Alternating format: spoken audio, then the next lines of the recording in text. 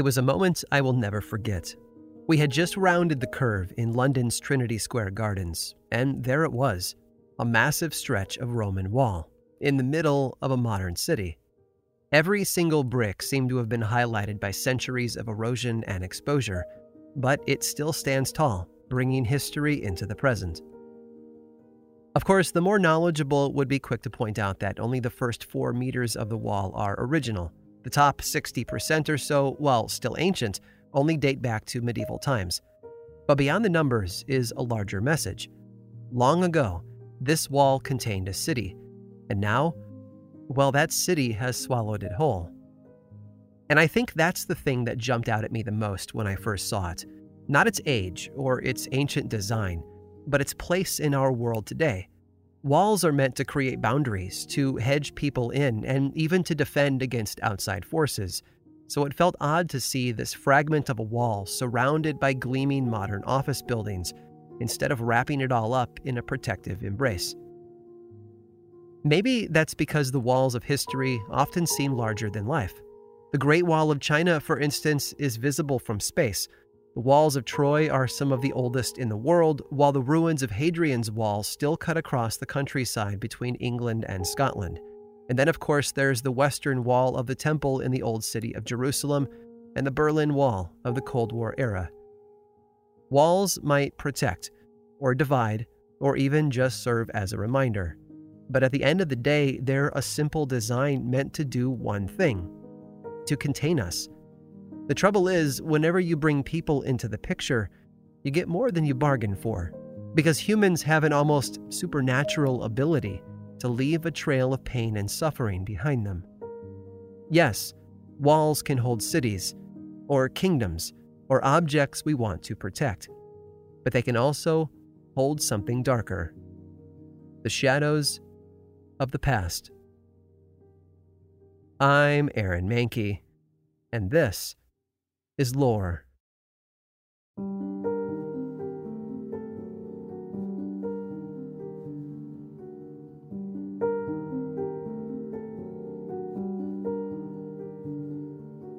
I hadn't intended to visit that wall.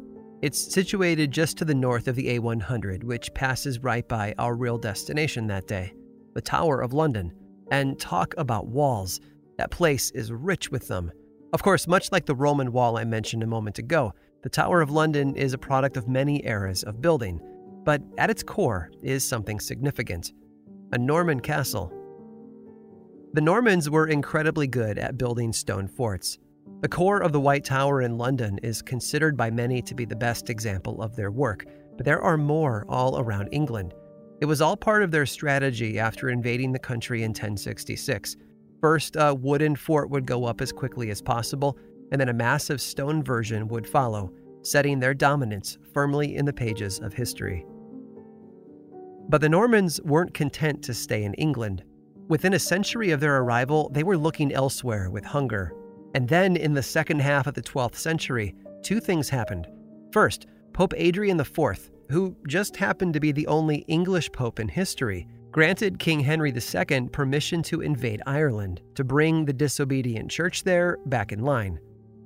A few years later, an Irish king arrived in England, exiled from his throne and looking for help to retake it. Together with the Pope's wish list, this was the perfect opportunity for King Henry to cross the water and extend his rule. So in 1169, the first wave was sent, and it crashed over an unprepared Emerald Isle. At that time, Irish settlements were not much more than ring forts, either rings of earthen mounds or a circle of low stone walls. In the face of the militarily advanced Normans, they were practically defenseless. Some Irish warriors were even reduced to throwing rocks at the invaders. But soon enough, England was embedded, and it would never go away. Once settled, the Normans built their own forts on Irish soil. Just as they had in England a century earlier, they started with castles of earth and wood, but then soon replaced them with permanent stone structures. These new castles looked exactly as you might imagine, with a central tower or keep surrounded by curtain walls and wide ditches. Compared to what the Irish had been using, these buildings were practically impenetrable. It wasn't all about military might and power, though.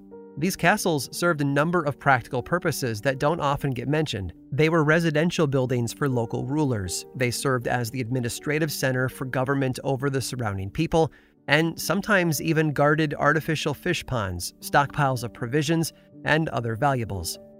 But no matter what role they played, they were there, towering over the small wooden structures of the Irish people, and making a point each and every time someone glanced at them. English power was right there, inside those thick stone walls, and no one was going to take it away from them. What no one could predict, though, was that uncontrollable forces would begin to chip away at those castles. The first wave happened in 1315, when the Great European Famine arrived thanks to extensive crop failures. This was a gut punch to both sides, really. The English felt their belts tighten everywhere, including Ireland. But right when the Irish were rising up under the banner of Edward Bruce, brother of Scotland's Robert the Bruce of Braveheart fame, the famine took the wind out of their sails. Edward died in battle in 1318, and the English held on. 30 years later, the plague arrived in Ireland. Roughly a third of the population there died as a result, although it wasn't evenly spread across the island. It seems that because the English preferred to live in close quarters inside their castles and the small support communities around them, they were the hardest hit by the plague. The native Irish, though, tended to live more spread out, and that distance helped them fare better than their oppressors. And finally, the introduction of gunpowder changed the fate of these Norman castles. It seems that while those keeps and curtain walls were fantastic for repelling sword-wielding warriors on foot, they were less resilient against cannonballs, and so the English rulers in Ireland began to change their strategy, leaving their imposing castles behind in favor of new, smaller structures, known now as tower houses. In 1429, King Henry VI offered £10, a small fortune back then, to anyone who built these small tower houses around Dublin. But don't imagine these as tiny buildings. No, tower houses were just as impressive as the buildings they replaced, just crafted with more of an eye toward residential living. In fact, one of the best-known castles in Ireland, Blarney Castle, with its legendary Blarney Stone, is a tower house. So are many others that still stand today. It's estimated that during that phase of castle building, upwards of 30,000 of them were constructed all across Ireland. They became homes, yes, but they also became focal points for some of the worst of humanity. And just like a piercing scream in the night, some of those tragedies have echoed well beyond their original moment. To explore them is to revisit some of their prior owners' most painful moments. And if you're ready, I'd like to take you there.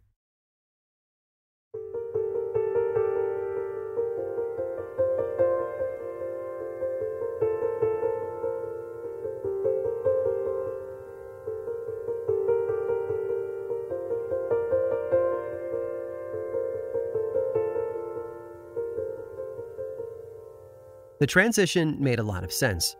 If those enormous Norman towers were no longer defensible against new methods of warfare, then why were the people inside them putting up with uncomfortable living conditions?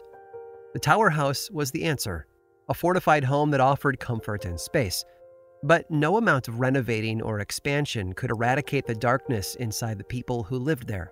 Home is where the heart is, yes, but it's also where people can be at their worst. Countless stories about those families make that perfectly clear. Take James Shaw, for example. In 1625, he oversaw the construction of a fortified home in County Antrim, known as Ballygally Castle. But in an era when the success and health of a family line was based upon whether or not there was a male heir, theirs was an unhappy home. After years of waiting for a son, Shaw apparently became furious with his wife, Lady Isabel, and had her locked in one of the tower rooms. Legend says that she either took her own life by jumping from the window or was thrown to her death. Either way, it was a tragic end to a horrifying situation. Today, the castle is a hotel, but you can still see elements of the original fortified home at its core, and those who stay there have made some unusual reports. Visitors have heard mysterious noises and witnessed human-like shapes inside their rooms. Locals even claim that a green mist can be seen hovering over the castle at night. Whether it's real or not, it's clear that the history of the place isn't easy to get rid of. Richard Nugent, the 4th Lord Delvin, was a man cut from the same cloth as James Shaw. In fact, he spent his entire life scrambling for the top run of the ladder, no matter what sort of pain it caused the people around him. He sat in the Irish Parliament and eventually rose to become commander-in-chief of a good portion of the English forces there. And finally, in 1527, at around the age of 70, he became Lord Deputy of Ireland. But he reached that position just as England's grip on Ireland was at its weakest. Shortly after becoming Lord Deputy, he was kidnapped by Irish rebels and forced to pay for his freedom. After returning home, he decided that it was time to build a safer residence and began construction on what would become Ross Castle in County Meath. The fortified home was completed in 1536, about a year before his death, but that doesn't mean it escaped the family legacy. Nugent's grandson was said to have inherited that ruthless ambition. In order to keep the Irish from invading his lands, he was said to have gone on many raids throughout the region, burning crops and homes and killing without prejudice. He developed a reputation for having people hanged without reason and became a terrifying figure in his day. At home, it was more of the same. According to legend, his daughter Sabina fell in love with the son of a local Irish chieftain from the O'Reilly clan. They met while she was out on a ride along the edges of her father's land, and the two hit it off instantly. For weeks, they repeated their secret meeting, and soon enough, they were discussing marriage. But marriage to an Irishman wasn't something her father would ever agree to, so the young couple packed one night and met along the shores of a lake. Their plan was to row across, leaving her father's land and authority behind, and allowing them to build their own life someplace new. But as they crossed the dark waters, a fierce storm blew in and overturned the boat. Both of them washed back to shore, but while Sabina survived, her lover drowned, sending her into a fit of grief and sorrow. Knowing she would find no sympathy from her father, she locked herself inside one of the rooms in the castle's tower and refused to eat or drink for days. She may have starved herself, yes, but the true cause of her death, according to the legend at least, was a broken heart. And then there's County Wexford. Centuries before Shaw and Nugent, just a year after the English invaded Ireland in 1169, in fact, one of those English lords set about building a fortress for himself on a peninsula of land at the southeast corner of Ireland known as Hook Head. It wasn't the last castle he would build in the region, but it was the one to inherit his name. He was Raymond Fitzgerald, a Welsh commander and the great-grandson of the last independent Prince of South Wales. At his side were 10 knights and 70 archers, and together they ravaged the south of Ireland.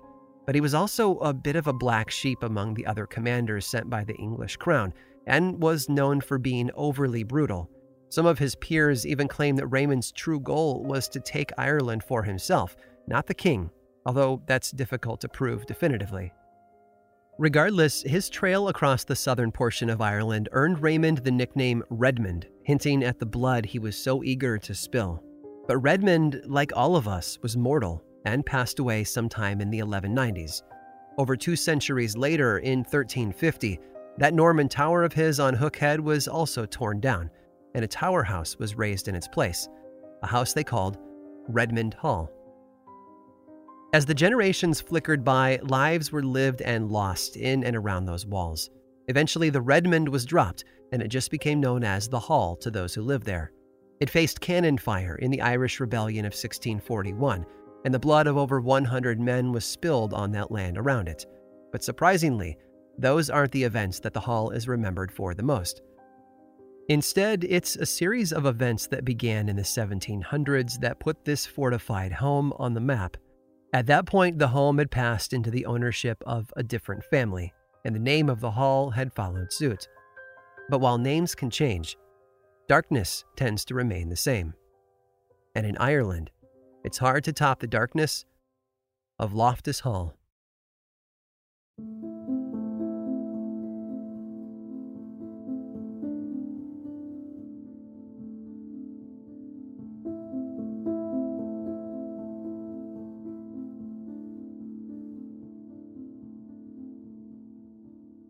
It was, as the well-worn introduction always states, a dark and stormy night.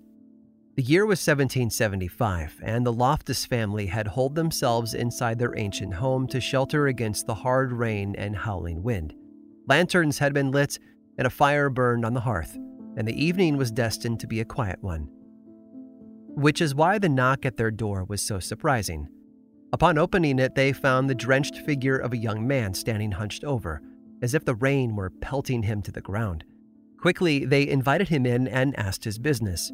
It turns out that he was caught in the sudden storm, and their house was the only light he could see through the gloom, so he had pressed his horse to reach it as fast as it could. Knowing the storm might rage all night, the family invited him to stay until morning. After changing clothes and returning to his guests, the group was said to have had a lovely evening together. Even Charles, the patriarch who had been known to be cold and unfriendly, took a liking to the young visitor, and together they enjoyed conversation and drinks. We don't know how long he stayed, or whether or not he turned that one overnight into a longer visit, but we do know that Charles' daughter Anne fell in love with the young man. Her younger sister had already married and left the house, and she was the last child left. Being unmarried at 30 wasn't hopeless by any means, but in 1775 it certainly might have felt like that. But here was a lovely suitor, someone she connected with, and the pair seemed to have hit it off. When her father Charles found out about their budding romance, though, he sent the young man away. Some say he caught the couple in bed, while others say it was just one of his general fits of anger. Either way, the young man left, and Anne was heartbroken.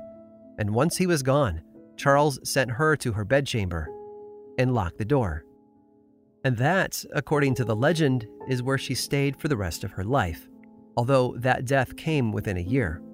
It's a story that invites all sorts of questions, and as we all know, questions are a breeding ground for folklore. And soon enough, new details flooded in to fill in the gaps, details that take this story to a whole other level.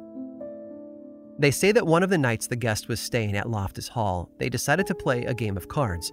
Anne and the guest worked as a pair against her father Charles and her stepmother, and the young man turned out to be unstoppable, almost supernaturally so.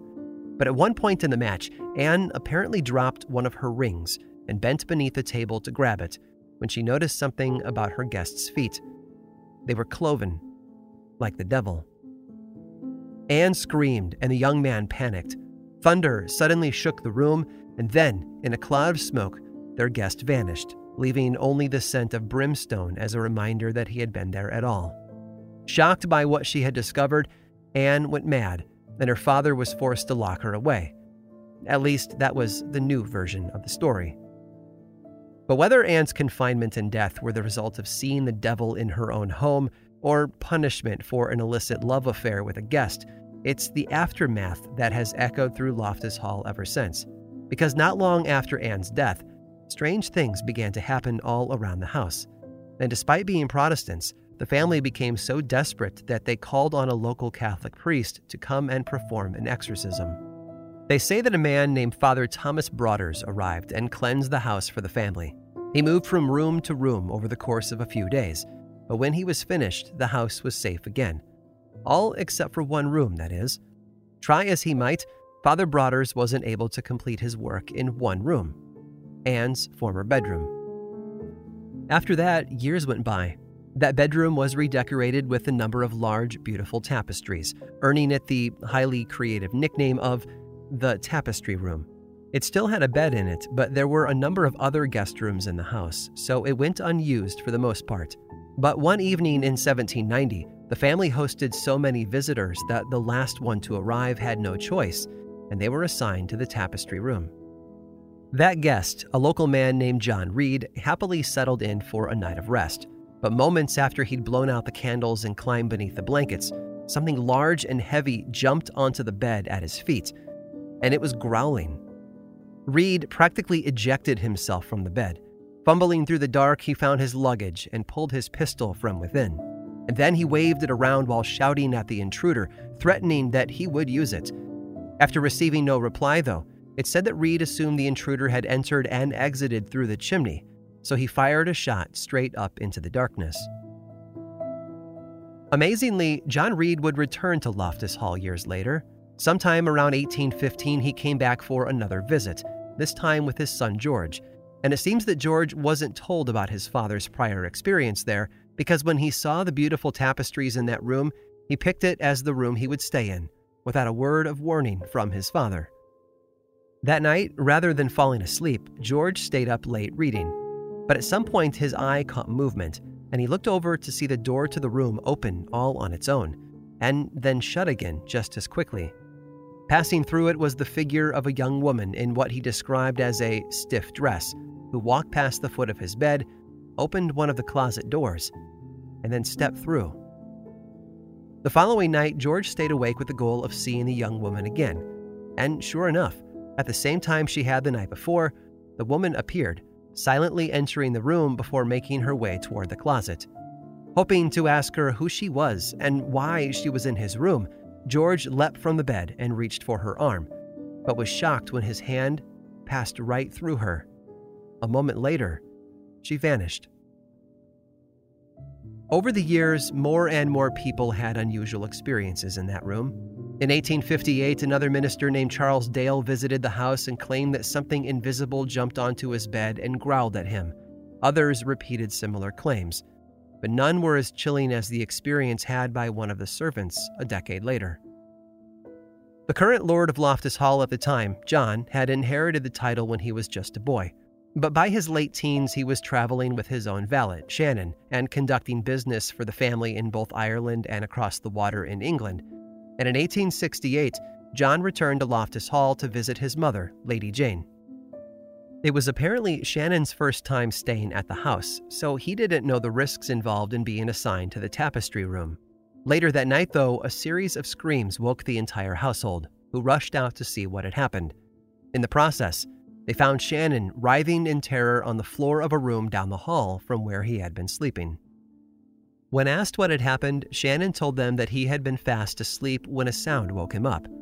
He sat up to see the curtains around the bed moving, as if someone were playing with them from the other side.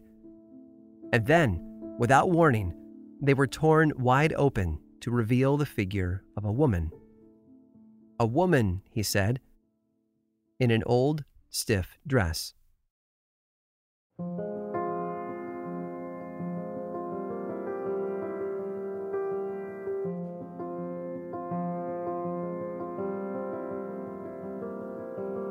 We build walls for a lot of reasons.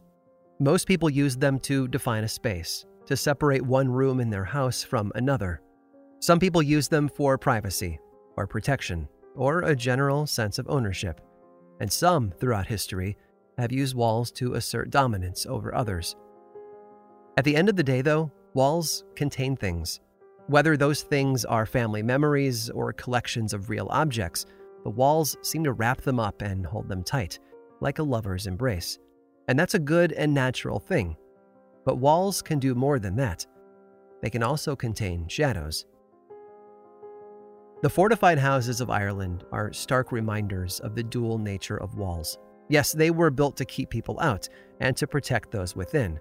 But in the end, thanks to the darker side of human nature, they also ended up holding on to something more.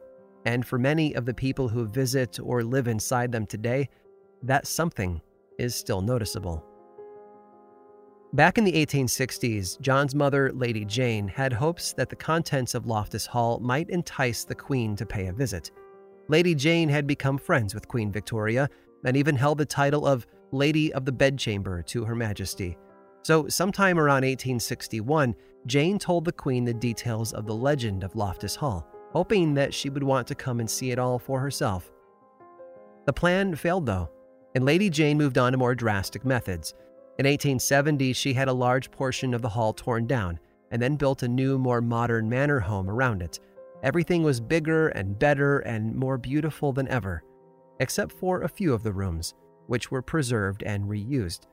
And that list included the tapestry room. It's said that Lady Jane turned the bedchamber into a billiards room. It was a great idea, really, because it removed the room from the list of available spaces to sleep in. New guests to Loftus Hall wouldn't know what they were missing out on, and that was mostly a good thing. Except for George Reed, who returned to see the house later in his life, around the mid-1870s.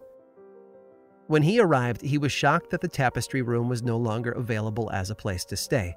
Maybe he hoped to see the ghostly young woman one last time, or perhaps he simply wished for a familiar space inside the renovated mansion. So he asked around about the changes. One of the longtime housekeepers there nodded knowingly at the question. "Yes," she said, "that was young Anne you saw." But then she seemed to withdraw from the conversation. "We shouldn't talk about her," the housekeeper told him. "She made a horrid noise last night, knocking the billiard balls about." One last thing. It's said that something was discovered during the renovations of 1870, something that hinted at a clue to the origins of the legend.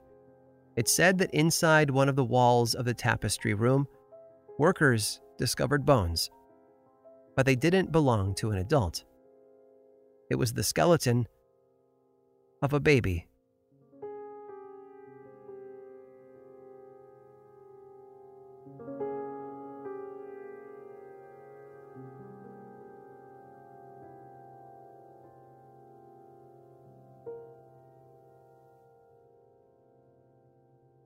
Ireland is a land of story. From its ancient past to modern times, there seems to be no end to the tales that have spilled out from the shores of the Emerald Isle, like some sort of magical well. And while we're still visiting, I'd like to take you to one last castle, because the story that surrounds it is one of my favorites. Stick around after this brief sponsor break, and I'll tell you all about it.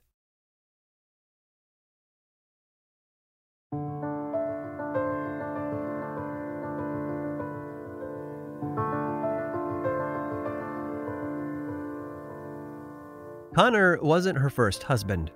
If we're honest, that wasn't uncommon in the 1640s, but I mention it because it was the seed of a lot of rumors about her. Rumors that paint her in a terrifying light. And while they might have only been stories, the true details of her life make those rumors a lot easier to fall for. Mary McMahon had been married just once before, as far as historians can tell. In 1634, she married Daniel Nayland, and the couple built a life together. But within 5 years, Daniel was dead, leaving her with 3 young children to care for. Thankfully, her next husband was a man of status. Conor O'Brien was from a long line of Irish rulers, high kings, in fact. Marriage to him also meant moving into the family tower house, Leamanay Castle, which had been built in the 1400s. By 1640, though, it was a little worse for wear, so the couple made some renovations, which added to its size and scope. But life was more complicated than that. It seems that Conor O'Brien was a bit of a hothead who had no problem raiding English settlements in the area. In fact, Mary often rode alongside him, participating in these missions. In one document from 1642, we are told that Mary and Conor led a small band of fighters out on one such raid in February of that year, and brought home a wagon full of household goods, 14 pigs, and over 400 sheep. Mary, it seems, had a thirst for adventure. And if the stories were true, that violence came home with her. It said that she would hang her servants by their necks or hair. If people trespassed on their land, she was rumored to murder them. And when she wasn't killing people, they said, she was happy to engage in a bit of torture. Of course, these were the same rumors that said that she had married and killed over 20 men. But truth isn't found in the ravings of the mob or the propaganda of the jealous. No truth is found in the historical record. And while it might not include nearly 24 murdered husbands, Mary's real story is more than terrifying as it is. In 1641, a conflict arose in Ireland that became known as the 11 Years' War. It was part of a larger conflict all throughout Ireland, Scotland, and England known as the Wars of the Three Kingdoms. If you've ever heard names like the Irish Rebellion of 1641, or the First, Second, and Third English Civil Wars, these were all smaller pieces under the larger umbrella of the Wars of the Three Kingdoms. Naturally, everyone had to pick a side. Mary's husband Conor eventually gave up his life of raiding local English settlements and became a commissioned officer in the Royalist Army. But in 1651, during a particularly bloody skirmish, Conor was badly wounded, and in an effort to save him, some of his men carried his body back to his home and to Mary. It's said that Mary looked out her window and saw them approaching and assumed Conor was dead. According to the legend, she leaned out the window and shouted at the approaching soldiers, "We want no dead men here." But after a quick conversation, they informed her that her husband was still alive and in need of help. Sadly, Conor O'Brien died in the castle a short while later. When he did, Mary did something unusual. She put on one of her best dresses, climbed into a carriage, and made the perilous journey to the nearest parliamentarian camp, the very same forces that had killed her husband. And if the legends are true, she did it for 2 reasons, both of which require a bit of explanation. First, she did it to make an offer. Being newly widowed, she was free to marry again, and had decided that the first officer in the enemy camp to come forward would earn her hand in marriage. We don't know if anyone stepped forward that day, but we do know that a short while later, she was recorded as being married to a parliamentarian officer named John Cooper. I think it's safe to assume he was the one who took her up on that offer. But why do this? Most historians think that Mary saw the writing on the wall. At least for the moment, the parliamentarians were the horse to bet on, and Mary had an estate and children to look after. Marrying into the conquering side was a way of buying a bit of insurance against tumultuous times. But there's a second reason for her visit to the enemy camp that day. It gave her a chance to ask around and identify the man who fired the shot that killed her husband. And Mary wasn't the sort of woman who let go of a grudge, or to let anyone else do the dirty work when it mattered. It's said that a short while later, Mary herself hunted down the man responsible. I can picture her riding through the night on a black horse, gun and sword hanging at her side, and creeping into the parliamentarian camp to abduct her target. It's said that she then hanged the man to death, putting an end to her quest for vengeance and allowing her life to move on. Today, she's known as Red Mary, maybe because of the color of her hair, or perhaps due to all the blood she was rumored to have spilled. Either way, she's managed to leave a mark on the past and found a way to stick around, all these centuries later. History, like life, isn't always neat and tidy. There are a lot of things we don't know about Mary McMahon, or whether or not the rumors about her were entirely true. But we do know that she was fierce, powerful, and more than a little bloody. And if history has taught us anything, it's darkness like that can never be contained.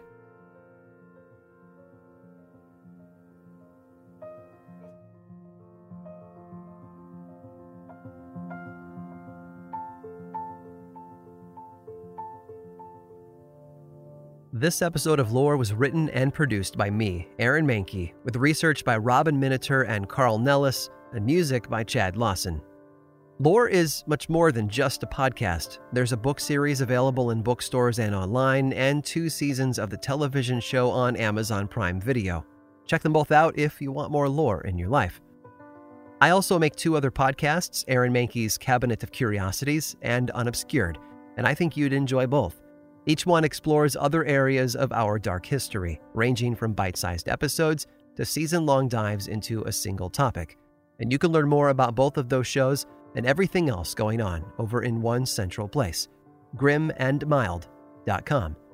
And you can also follow the show on Twitter, Facebook, and Instagram.